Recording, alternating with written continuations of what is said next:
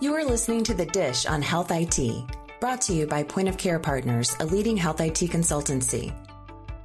Each episode will feature a rotating panel of senior consultants and guests who will talk about trends and innovations in health IT, while also highlighting how organizations can leverage these advances to solve their business problems.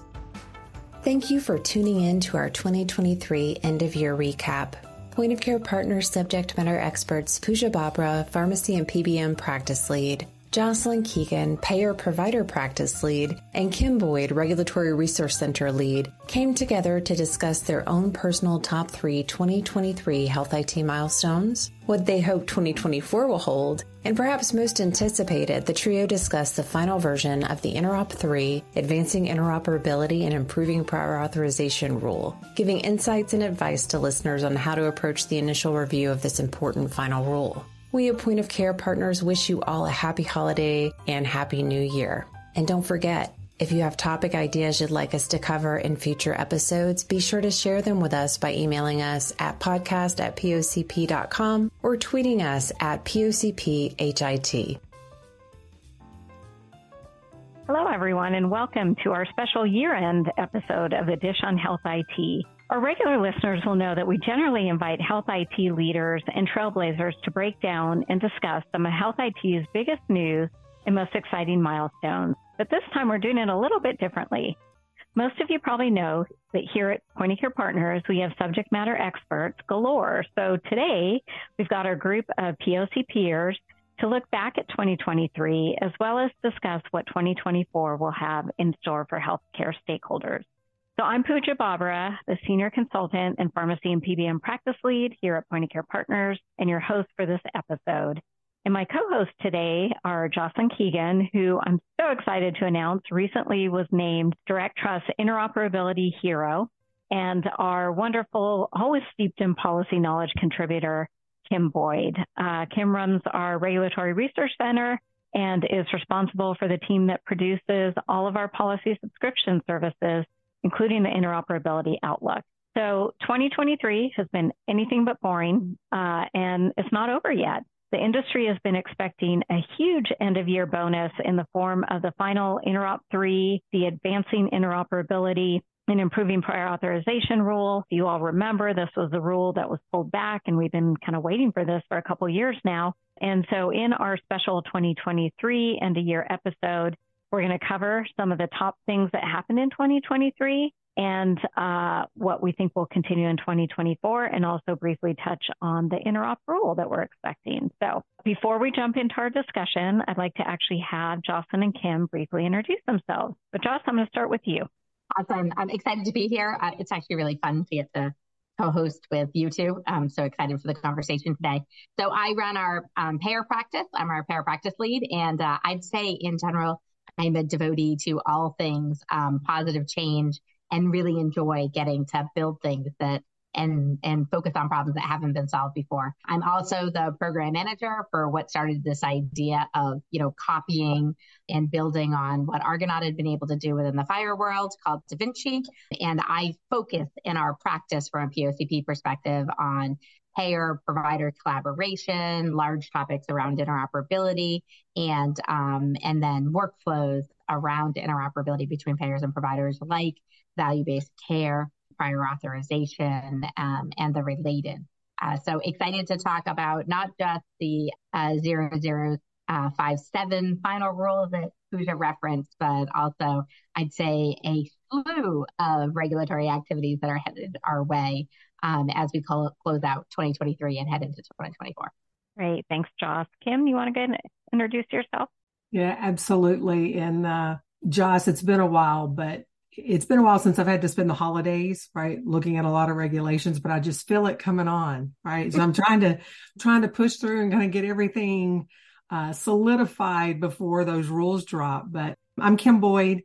I'm lead of our Regulatory Resource Center team here. And as Pooja indicated, the team here in the Regulatory Resource Center side, we're the ones who pull together all of the policy-related detail that goes into our subscription services. I've been a member of POCP now it'll be 2 years. 2 years today, as a matter of fact.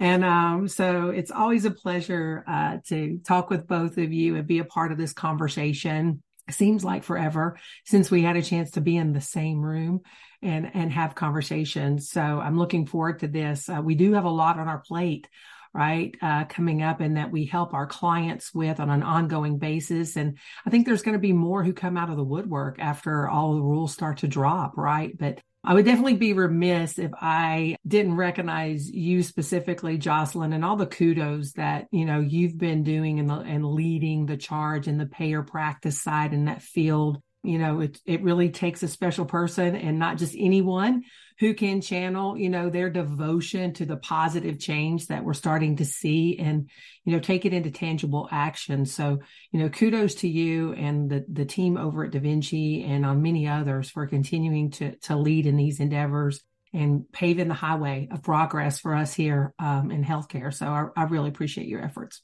Thank you. That's very nice. It's a team sport for sure.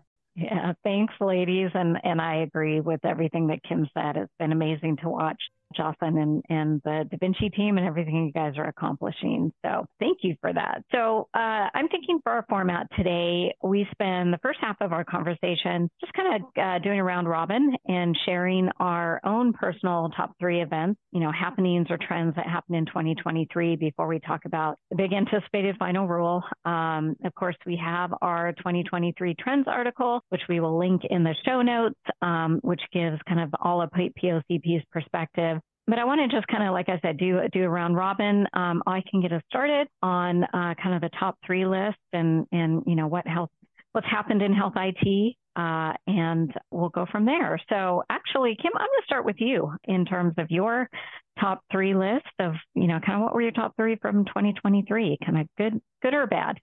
I kind of bucket it all. So healthcare interoperability for sure, right? And it's a big bucket of things, that were coming out of the 21st Century Cures Act and beyond, and all the activity, that we saw federally, the drop of the 2022 rule, the 57 rule, 57P toward the end of 2022. And there's all of the whirlwind that went around that and conversations in 2023, and this how this data integration needs to be fueled, right, and implemented. And I know Joss will probably touch on the FHIR ecosystem, but I think that holistically and how we're going to see the industry start to progress, I think at a greater speed than what we've seen previously. Definitely, and this is it's kind of a catchphrase that most people have used. It's been around actually in healthcare for a while, but artificial intelligence and machine learning and large machine learning, I think we'll see even more of that. We saw the HTI-1 rule come out. It talked about transparency, right? That was driven towards some of those technologies that are being used in healthcare. And I think we're going to see, greater trends in that area, focus on that. And then, of course, I think telehealth. I don't think we can get past telehealth, telepharmacy. COVID-19 broke open the door for that. And I think we're going to continue to see that. So how do we converge? How do we start seeing that those digital applications coming into play through the telehealth platform? So those are 3 big ones for me. We touched on that many times in our interoperability outlook in different pieces, but I think we'll start to see even more, especially with the rules that we expect to come out and what we're going to see happening this coming month. Yeah, that's great, Kim. Thanks so much. And we'll probably come back and touch on some of these. Joss, how about you? What's your list? So I'd say my list is complementary to Kim's, and maybe from a different slice, right? Because I've been sort of at this work around the clinical data exchange side of the world for quite some time. So I think that, to me, what has been meaningful about 2023 is we've talked about sort of moving into implementation mode, and the real world progress and adoption of FHIR starting to happen at scale is really starting to be felt, and I think acknowledged and witnessed by folks. And we're seeing people make more progress. If they're not public and talking about what they're doing, you can tell that they're actively engaged and they've picked up guides and they're using them. And I think we could see that in 2 ways. The first is, I think the reaction to the attachments rule that dropped alongside the prior authorization and burden reduction rule last year is really telling, right? We came out this summer and heard from some of the major professional organizations, AHA and AHIP, and our colleagues at the American from AMA, really sort of joined hands and said, don't get in the way of the progress of what we're doing with APIs in real time. And I think the counterpoint to that was that we didn't really see, wholesale negative responses to the proposed interoperability rule. I think partly to Pooja's point, because we had seen a version of it and that version reflected, I think, some of the concerns around maturity of the work in progress and the guides. But I think that to me, having been one of the people that actually read all of the responses, right, because it's so near and dear to my day-to-day activities, was there wasn't a don't do this. This isn't the right way to do this. There was an acknowledgement of we need time to absorb it and to make it real and to learn as we go in the responses to the NPRM. And I think that's really telling. The second thing I think that is important, and I agree, sort of this move around AI. But again, it's a topic that we've been talking about for a really long time. So I think the acknowledgement and the steps around HTI-1 and the industry conversation about sort of what is the built-in bias and how do we make sure that we have equity in the use of some of these advanced technologies, and maybe there's some flaws in the early data that they're being modeled on, I think shows sort of the maturity around the topic around AI, and I think that's important. And then I think the other thing for all of us, I think that have sort of been waiting, sort of on the sidelines watching is, what is TEFCA really going to be? What isn't it going to be? And again, tying back to the first topic, we've been waiting to see what is that alignment between the TEFCA infrastructure and rules and framework and this emerging API world and moving to more real-time interactions. And the acknowledgement that we really need to get alignment between the FHIR roadmap and the TEFCA roadmap. I think anybody that's seen Mickey speak in the last quarter, I think is hearing sort of really that push to make sure that that's a fast follow. And we're seeing early adopters in the candidate QHINs really trying to figure out what that FHIR or network FHIR solution looks like. So it really addresses scaling. And I think that in there is an important theme, which is I feel like the industry between the attachments responses and sort of this need to drive TEFCA to FHIR are really showing really the mature sort of advancing organizations acknowledgement that we need to get out of documents and get into codified data. And I think that that'll be an important theme as we go into 2024. Yeah, absolutely. And I think, we've always said so many times on this podcast that, this isn't a sprint, it's a marathon, right? So I think that's what we're seeing, right? I mean, rules dropped. We saw some things pulled back. We're seeing progression. And I do love the fact that both of you brought in the AI aspect because, all of that swirling. I think every single conference we all went to this year, that was a big topic, but we're starting to see it kind of narrow, right? And I think that health equity bias is an important one on that. So I'm going to share my list. I love the fact that, we can all come up with different ideas and kind of top trends. It just shows how much is really happening in the industry. So, of course, my number one, I would say, is pharmacy interoperability. I think that's absolutely number one for me. I was honored to participate in the high-tech pharmacy interoperability task force. And, for years, we've talked about how important it is, how we can bring pharmacists in. I think a few years ago now we had Steve Posnack on, and I kept talking about pharmacy, and so it's nice to see that kind of finally became a reality in terms of getting a focus on it, and just some real momentum, right, of how you share data with pharmacists and how they get access to patient records. I know at Sequoia, right, the Sequoia annual conference was last week before, all about TEFCA, but we did have a panel on pharmacy interoperability. So I think that, especially going into 2024, we're going to see, I think, a lot of focus on that. And I'd say my number 2, number 3 are kind of some new trends that are coming about. I think, we all talk about moving from fee for service to value-based care. And part of that, again, from a pharmacy perspective is pharmacogenetics, pharmacogenomics, doing that testing, right, to make sure the medications are working on patients. NCPDP held a stakeholder action group earlier in the year. We have a colleague, Kelly Petzold, who's an expert in that area, who's been on stage this year talking about that. And so again, that kind of recognition, right, of course we have providers and payers. We always talk about pharmacy the interoperability for that. Now we're finally getting to pharmacy interoperability and what pharmacists can do. And I think my last one is just digital therapeutics. That's a topic that, we at Point of Care Partners, we're doing some work around. Again, it's becoming actually a topic with payers. Are they going to cover them? Are they not? And so that's another area that I've been focused on that I think, there's been a lot kind of swirling in terms of trends, but I think we're going to start to see some real focus on how do we bring those into workflow and into the EHR and payer coverage of those types of therapies. So I think, those are really kind of my three. I'm excited actually to share some of the digital therapeutics work that we're going to be doing in 2024 as well. So. All right. So that was our top three, I think, lists. Kim, do you want to comment or share any thoughts about either my list or Jocelyn's list? Anything? They converge. Yeah. Right?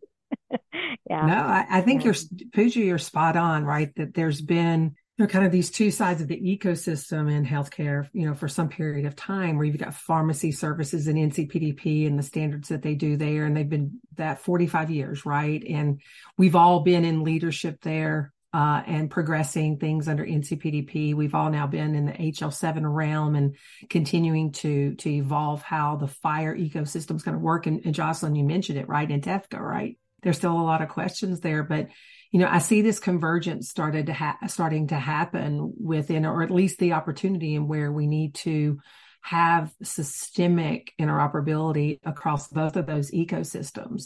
And how is pharmacy interoperability, like through the HITAC, which again, congratulations for your leadership there. I think that was a really good task force and the recommendations coming out of there. I think you're going to continue to play into how does pharmacy continue to evolve and also interoperate around those specialty things that you're talking about that Kelly's so good at on BGX and on the digital therapeutics. And when a plan decides to cover it, how are we going to make sure that information is flowing in a way in which the patient can quickly get to that care and utilize that care, right? So I think, NCPDP and, the strategic planning committee, the board, and the task groups that are working on a lot of smart stuff around pharmacogenomics and around digital therapeutics and on social determinants, right, of health and this data that needs to flow.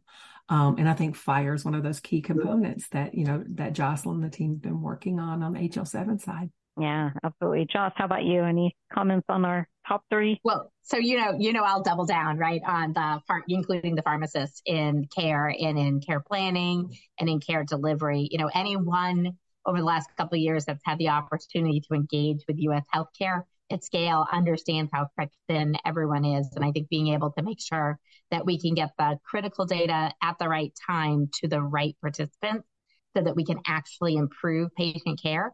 I think that's huge. It's long overdue. And I think previous to conversations we had, sort of in the early days of trying to move around this clinical data, I do think the technology is there and the regs to support that at scale, I think is happening. I do agree with Kim and you on sort of the PGX side of the world. I think there's probably some parallel with genomic and genomic testing there that I think that this idea of how are we actually doing care at scale around that's going to get paid for by the payers, I think is important. And I think we're going to see, as this convergence that Kim is describing happening, this ability for us to be able to crosswalk between standards. And I'm sure we'll get into that as we talk about 2024 more. But, technology is built to crosswalk from one standard to another. It being standard is what's important. Versus I think what we've dealt with is the standards have been more brittle in the past. And so there's been a lot of customization. So I think the more we can have flexible standards, the easier it will be for us to really be able to allow people to move across these different paradigms and different domains. It's great to see the pharmacy side of the world getting the recognition for the progress that has been made in automation, really compared to other parts of healthcare. I think that's really welcome. But I'm excited to see, the medical side and the, provider payer side of the world sort of get to parity. In addition, Kim, to your point, sort of the larger FHIR landscape, I think this ability for us to really be able to have other communities continue to sit on top of and step up and, get up to parity with data exchange about, some of the exciting work around public health and with the CDC getting involved in APIs and CMS looking at really pushing quality measures into more of an API-based exchange. the more we can get data moving in real time or near real time, in handling and maturing sort of how to do that at scale at populations, I think the better off we're all going to be able to do to fix real business problems. So I'm excited. Yeah, and I think, Kim, you know this well. We talked a lot at NCPDP strategic planning about, how do you bring pharmacists in, right? And I think, kind of incorporating them into an actual value-based care contract's not always easy, but, there are models that can be used, but it's like, how do you exchange that data, right? And how do pharmacists have access to that data? And I think this focus on pharmacy interoperability, and it's not just for pharmacists, but for the providers too, right? To find out what pharmacists are hearing from their patient. I always use an example for social determinants of health, right? A doctor may have written a prescription for a patient who basically tells their pharmacist, the pharmacist says, hey, you need to refrigerate this. And they don't have a refrigerator, right? Because they're, in transition in their housing. And so it's things like that of not just, having the pharmacist be doing those medication things, but what information can flow back to the provider as well. Even if they're not in a value-based care contract, there's information that should be flowing back and forth. So yeah, definitely, it's been nice to get that focus. So, all right. Anything else before we move on to the big topic you were just talking about, Kim? I'm sorry, Pooja. I think this point around the information that the pharmacist gets, because the pharmacist is the person that sees the patient often the most. It's not just about getting data back to providers. It's about getting data to the right person, right? So in that case, it might be, are there referral services? Are there support services? And how do we really think about that extended community care team? And I don't think that there's not a straight walk, right, of how we're going to get there. But I think being able to standardize the information, standardize the workflows so that it can be scalable across members of the provider or the care community that just are completely locked out of these workflows today because the barrier to entry technology-wise or investment-wise in some of these platforms is just, it's just a non-starter. And so I think that I was listening to one of my colleagues talk about being inside of an internal meeting and trying to turn on new Fire APIs. And she used the description of they sort of laugh when they get feedback from the developer, like, how long is it going to take to stand up the next payer that does this? And the developer's like, I think I need a week to do that. Whereas in the past, it would have been, this is a 9-month project, right? Of somebody coding and working on it. That it's just, the power of being able to get to the second, third, fourth, fifth user of this information in their workflow is just, it's going to operate like the rest of us rely on our technology today to get things done. So, it won't be easy, but the technology won't be the block. So I think that's important. Yeah, absolutely. And I do feel like in 2024, we're going to see hopefully some progress on some of that community-based organization, and how do we loop them in as well. I think there's a lot of discussion around that. Yeah, I think there's a lot of focus around that, and for obvious reasons, right? Yep. Because it does take a community to help a patient, and it's not just one resource. But to Jocelyn's point, right? Pharmacists do see the patients a lot. They do. A lot more than a primary care provider. So how do we, continue to move the needle on access, use, and exchange in a more timely manner? And I think we'll see a lot more of that in 2024. Yeah, definitely. All Without right. the rules. Yes. Speaking of rules. All right. So we're waiting. I think it's at OMB as of this recording of this podcast. So we're waiting for this new rule to drop. Earlier this year, I know we did a few webinars to provide kind of an overview of the proposed rule and also recap the comments. Since then, we've seen, kind of various policymakers speak at conferences, maybe tip their hand a little bit. And so what I'd like to focus on next is just, thinking about the NPRM actually and talk about kind of the big things that were included and, talk about kind of where we think it's actually going to land after, because I know, Kim, your team kind of went through all the comments. Joss, I'm sure on the Da Vinci side, you guys did as well. So, Kim, I'm going to start with you on this one. What was in the proposed rule or comments that made, kind of caught your interest or maybe raised your eyebrows a little bit? If you want to comment on that. Yeah, happy to. And Josh reminds me all the time, it's not just about prior authorization. I call it the PA rule.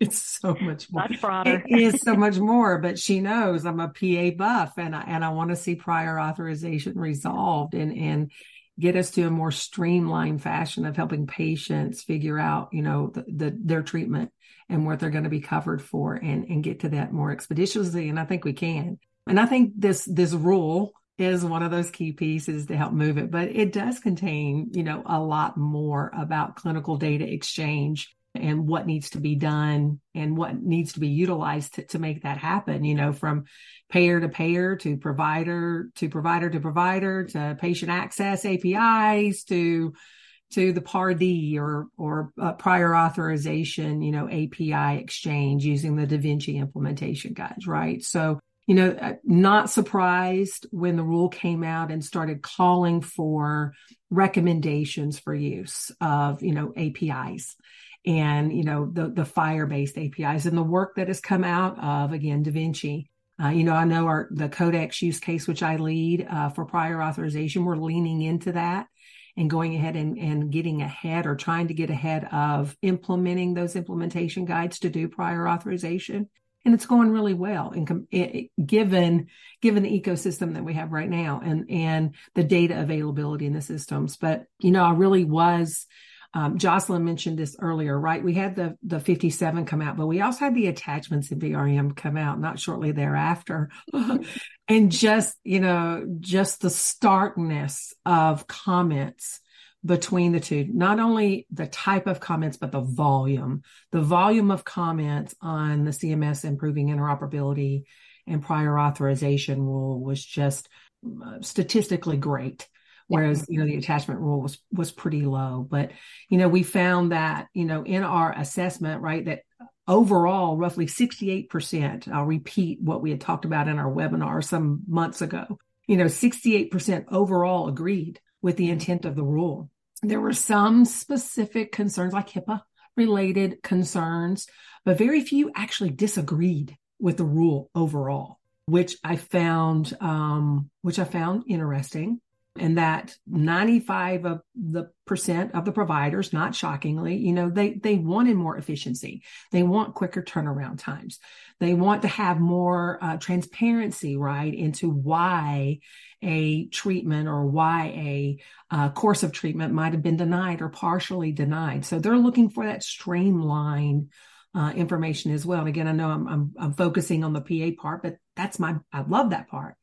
But as a patient, I like also that there was patient access API, more information related into that more information is going to have to be put into the patient's access API that is required to be stand up by payers. So patients have more transparency into their healthcare, including determinations about, their care that are being done between the provider community and the payer community. So those were definitely a couple of big things that stood out for me from that NPRM. What about you, Joss? Oh my gosh. So I think it's really good that Kim acknowledges and has identified her bias. So that's really good. The first step. Right. So I have my own bias I'm going to disclose because I have what we call a specialty medication soapbox I like to get on. And I think that one of the things that was frustrating to me in the current rule, although I adore my Oberry High colleagues and I know that this is a really sticky wicket to get through, is really clearly trying to figure out how we are going to provide relief for people that are trying to get automation around specialty medications, because it's largely left out of the rule as it was proposed. And so I'm really hoping to see some relief for that so that we don't end up with this hole that people can work around, not having to automate things that are on medical benefit and are high cost drugs or infusions that will be considered out of scope or could be interpreted as out of scope for folks who don't want to move forward with automation and need the stick, right, instead of the carrot. I'm going to tell you one of the things that made me really happy was the inclusion and reference around attribution in the front matter of the rule, and that it was a nice little surprise that the CMS team acknowledged the role of the Da Vinci attribution guide because we found everybody picking up to adopt FHIR in general. Doesn't really think about how they're deciding how they're matching. And that so for places where there is an established relationship between a payer and a provider or trading partners, that there's a tool out there. And so that was a really great boost. And we've seen a lot of maturity and adoption and people picking up that attribution guide. This year, I think it gave some great focus, which is awesome because it's a building block, right? So much is like getting started and making sure you have the right building block. And the other thing I was surprised about is that it wasn't staggered. We really expected from the Da Vinci community perspective, and I would say have given some pretty strong opinions over the past couple of years to all of our HHS colleagues, ONC and CMS alike, about really making sure that we allow people to have incremental progress. So we were surprised that everything was pegged at that 2026 deadline. And I think that I want to call this out because I think it's important. I get to see a different side of the world, both with our consulting hats on and my role in Da Vinci, which is, I think it took the air out of people that were making intentional progress on things like payer to payer, or provider, payer to provider workflows building on patient access API. And I think it provided buffer for people that haven't been compliant with patient access API. It stole some momentum, I think, from the industry for it to get pushed to 2026, because when we look at how funding models work and how a lot of organizations get their money, right, to do these projects, 2026 is an eternity away at the end of 2022. So I'm really hoping to see some more realism from a staggering perspective going forward. There's so much built into these rules. People really need to have their house in order because there's just a lot that's going to need to be done well beyond sort of just the adoption of a technology layer and an API service, right? And I'm sure we'll unpack that as we get further along. So, but those were sort of my sort of takeaways. But I have this funny field experience reading the comments themselves. Do they like us? So I was thrilled, and the stats that Kim just put out about sort of the positive response to me is we're ready. There's a vacuum here. We need to fix these problems for payers and providers so people can focus on the important stuff, caring for patients.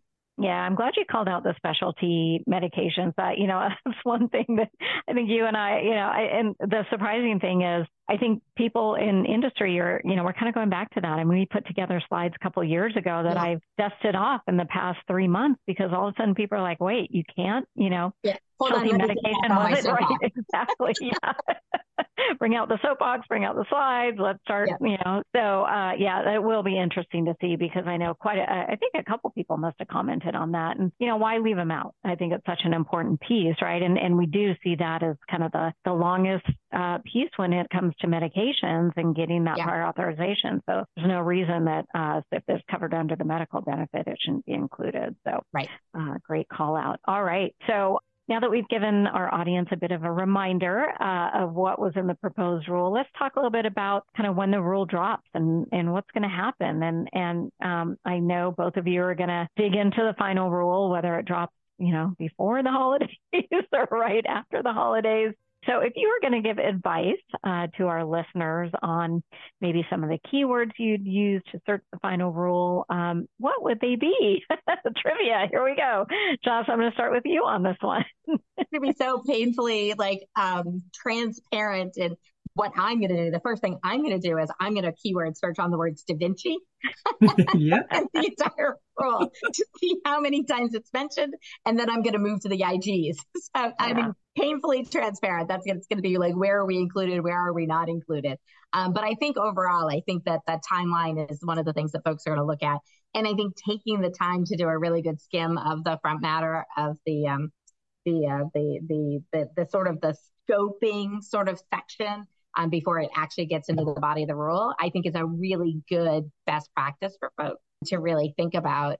I don't know, to me, I think that, if you just went through the conversation that we had, right, payer to payer, what's in prior authorization and the timelines, I think are probably going to be the biggest thing that I'll focus on for that first half at reading. And then we'll joke about how much of the actual detail reading I'll do versus relying on my friend Kim.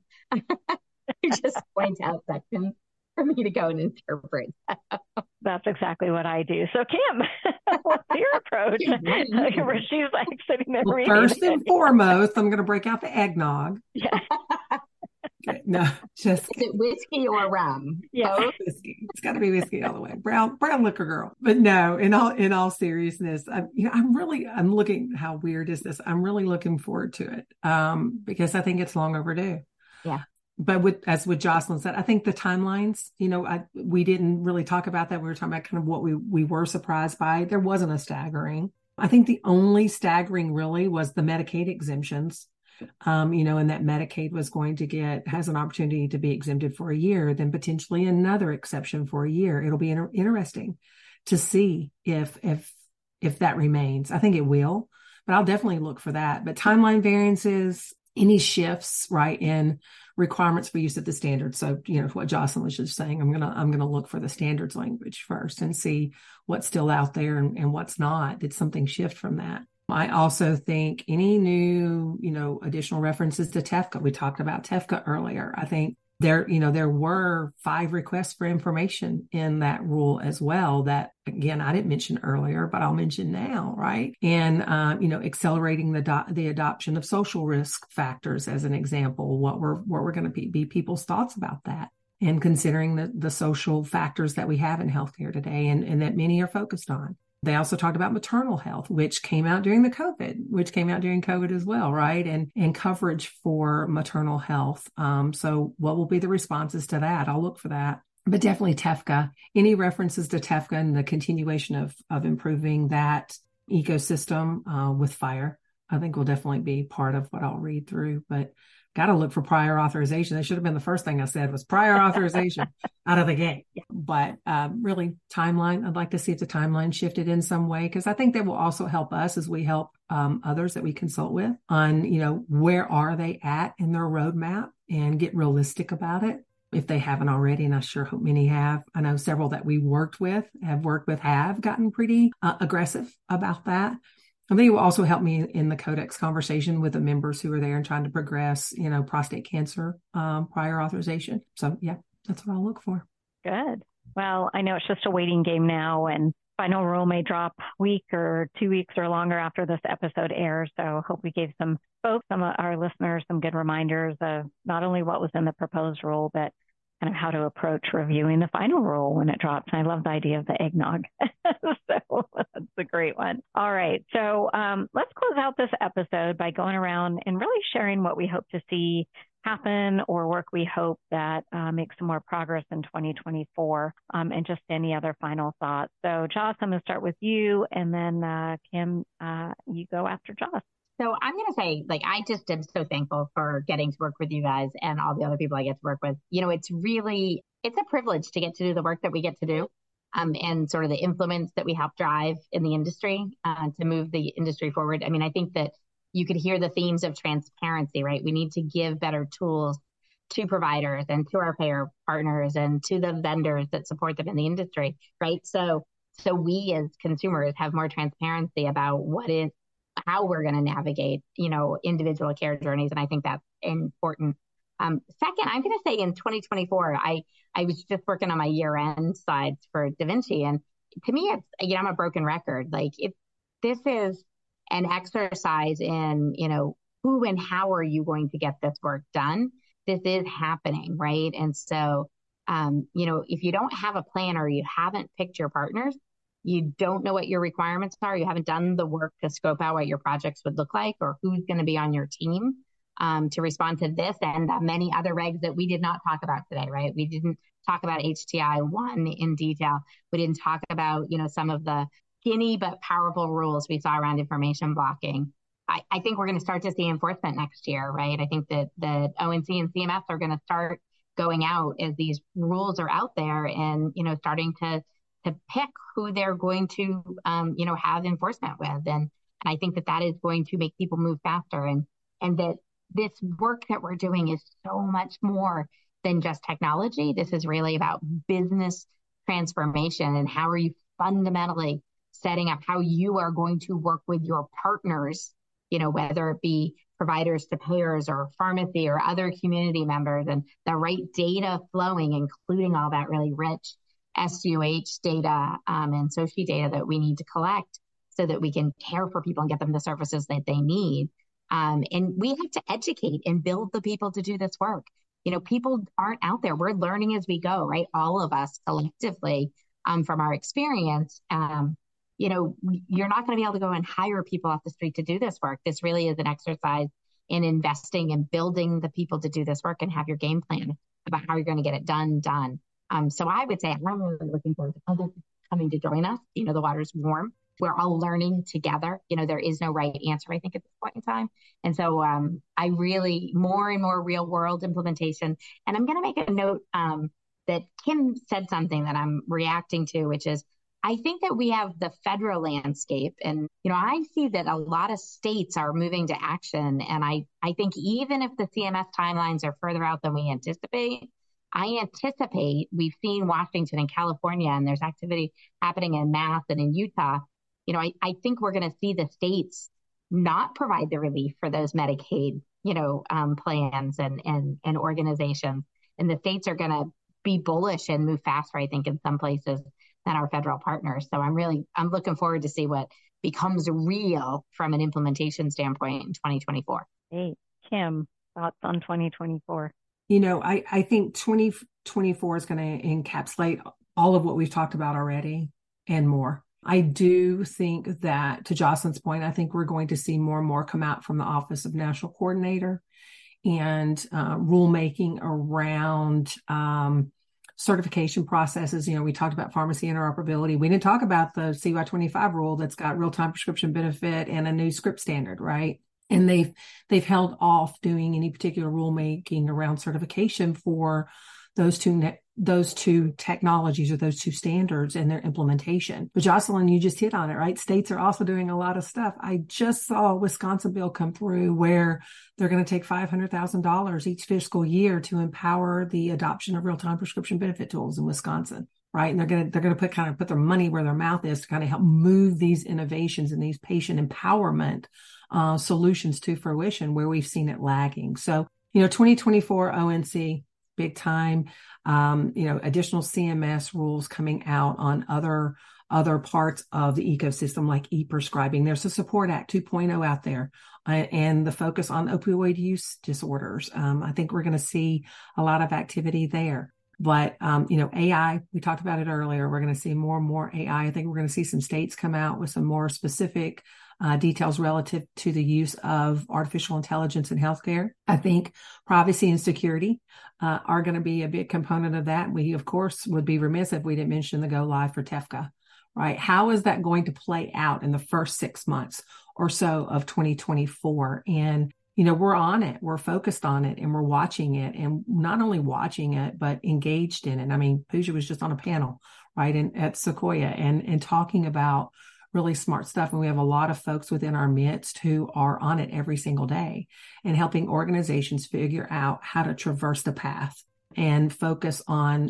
go-to-market strategies based on what is in front of them, either competitively or through the policy landscape. And they go hand in hand. I think we're going to see some additional consolidations within healthcare that are going to play a big role in how we interoperate and how patients receive care. And I just think there's a lot ahead for us, really smart stuff that can happen. But you need to stay on top of it. And it's something that you got to stay on top of every day. And we're here to help you be empowered by that. And, hope that what we see come to fruition is nothing but positive. Great. Thanks, Joss. Thanks, Kim. And just to add to what you guys said, I think 2024, I said this earlier, pharmacy interoperability, right? I think what we saw these last 2 quarters was really kind of the recommendations that came out from HITAC that said we need to bring in pharmacists, we need to bring in pharmacy to the table. I think the Sequoia at the annual conference, we kind of stood on stages and said, don't forget pharmacists, right? And so there's already kind of talk swirling of maybe a pharmacy work group under the Sequoia project. And I think a lot of our recommendations that came out of the HITAC committee was really just kind of bringing stakeholders together to focus on different topics. So I think my kind of, 2024 final thoughts is, like Joss said, right? Like, join us. I think there's a lot of people that have a lot of great knowledge on the pharmacy side and real kind of hands-on experience with pharmacy interoperability. And we really need you guys to kind of step up, right, and bring that knowledge forward to make sure that we're including that. So that's kind of my what I think is going to come in 2024. So, all right. Well, as we end this episode, our last episode, I should say, of 2023, I just want to thank my wonderful colleagues, Jocelyn Keegan and Kim Boyd, for joining me today. And thanks to our audience for listening to the Dish on Health IT. You know, this year we had a lot of support from you all, and truly that means everything. So just a friendly reminder to new listeners, you can find us on Apple Podcasts, Spotify, or really whatever platform you use to pick up your podcast, including the Healthcare Now radio and the podcast channel. We also post videos of our chats on the Point of Care Partners YouTube channel, which is also on our website. So thank you to everyone for who listened to episodes this year, who joined us, and we're really looking forward to joining you all in 2024. And remember, Health IT is a dish best served hot. Is it a challenge to stay on top of interoperability regulations and the flurry of activity with FHIR accelerators? Email us at interopoutlook@pocp.com to learn more about our new Interoperability Outlook subscription monitoring service.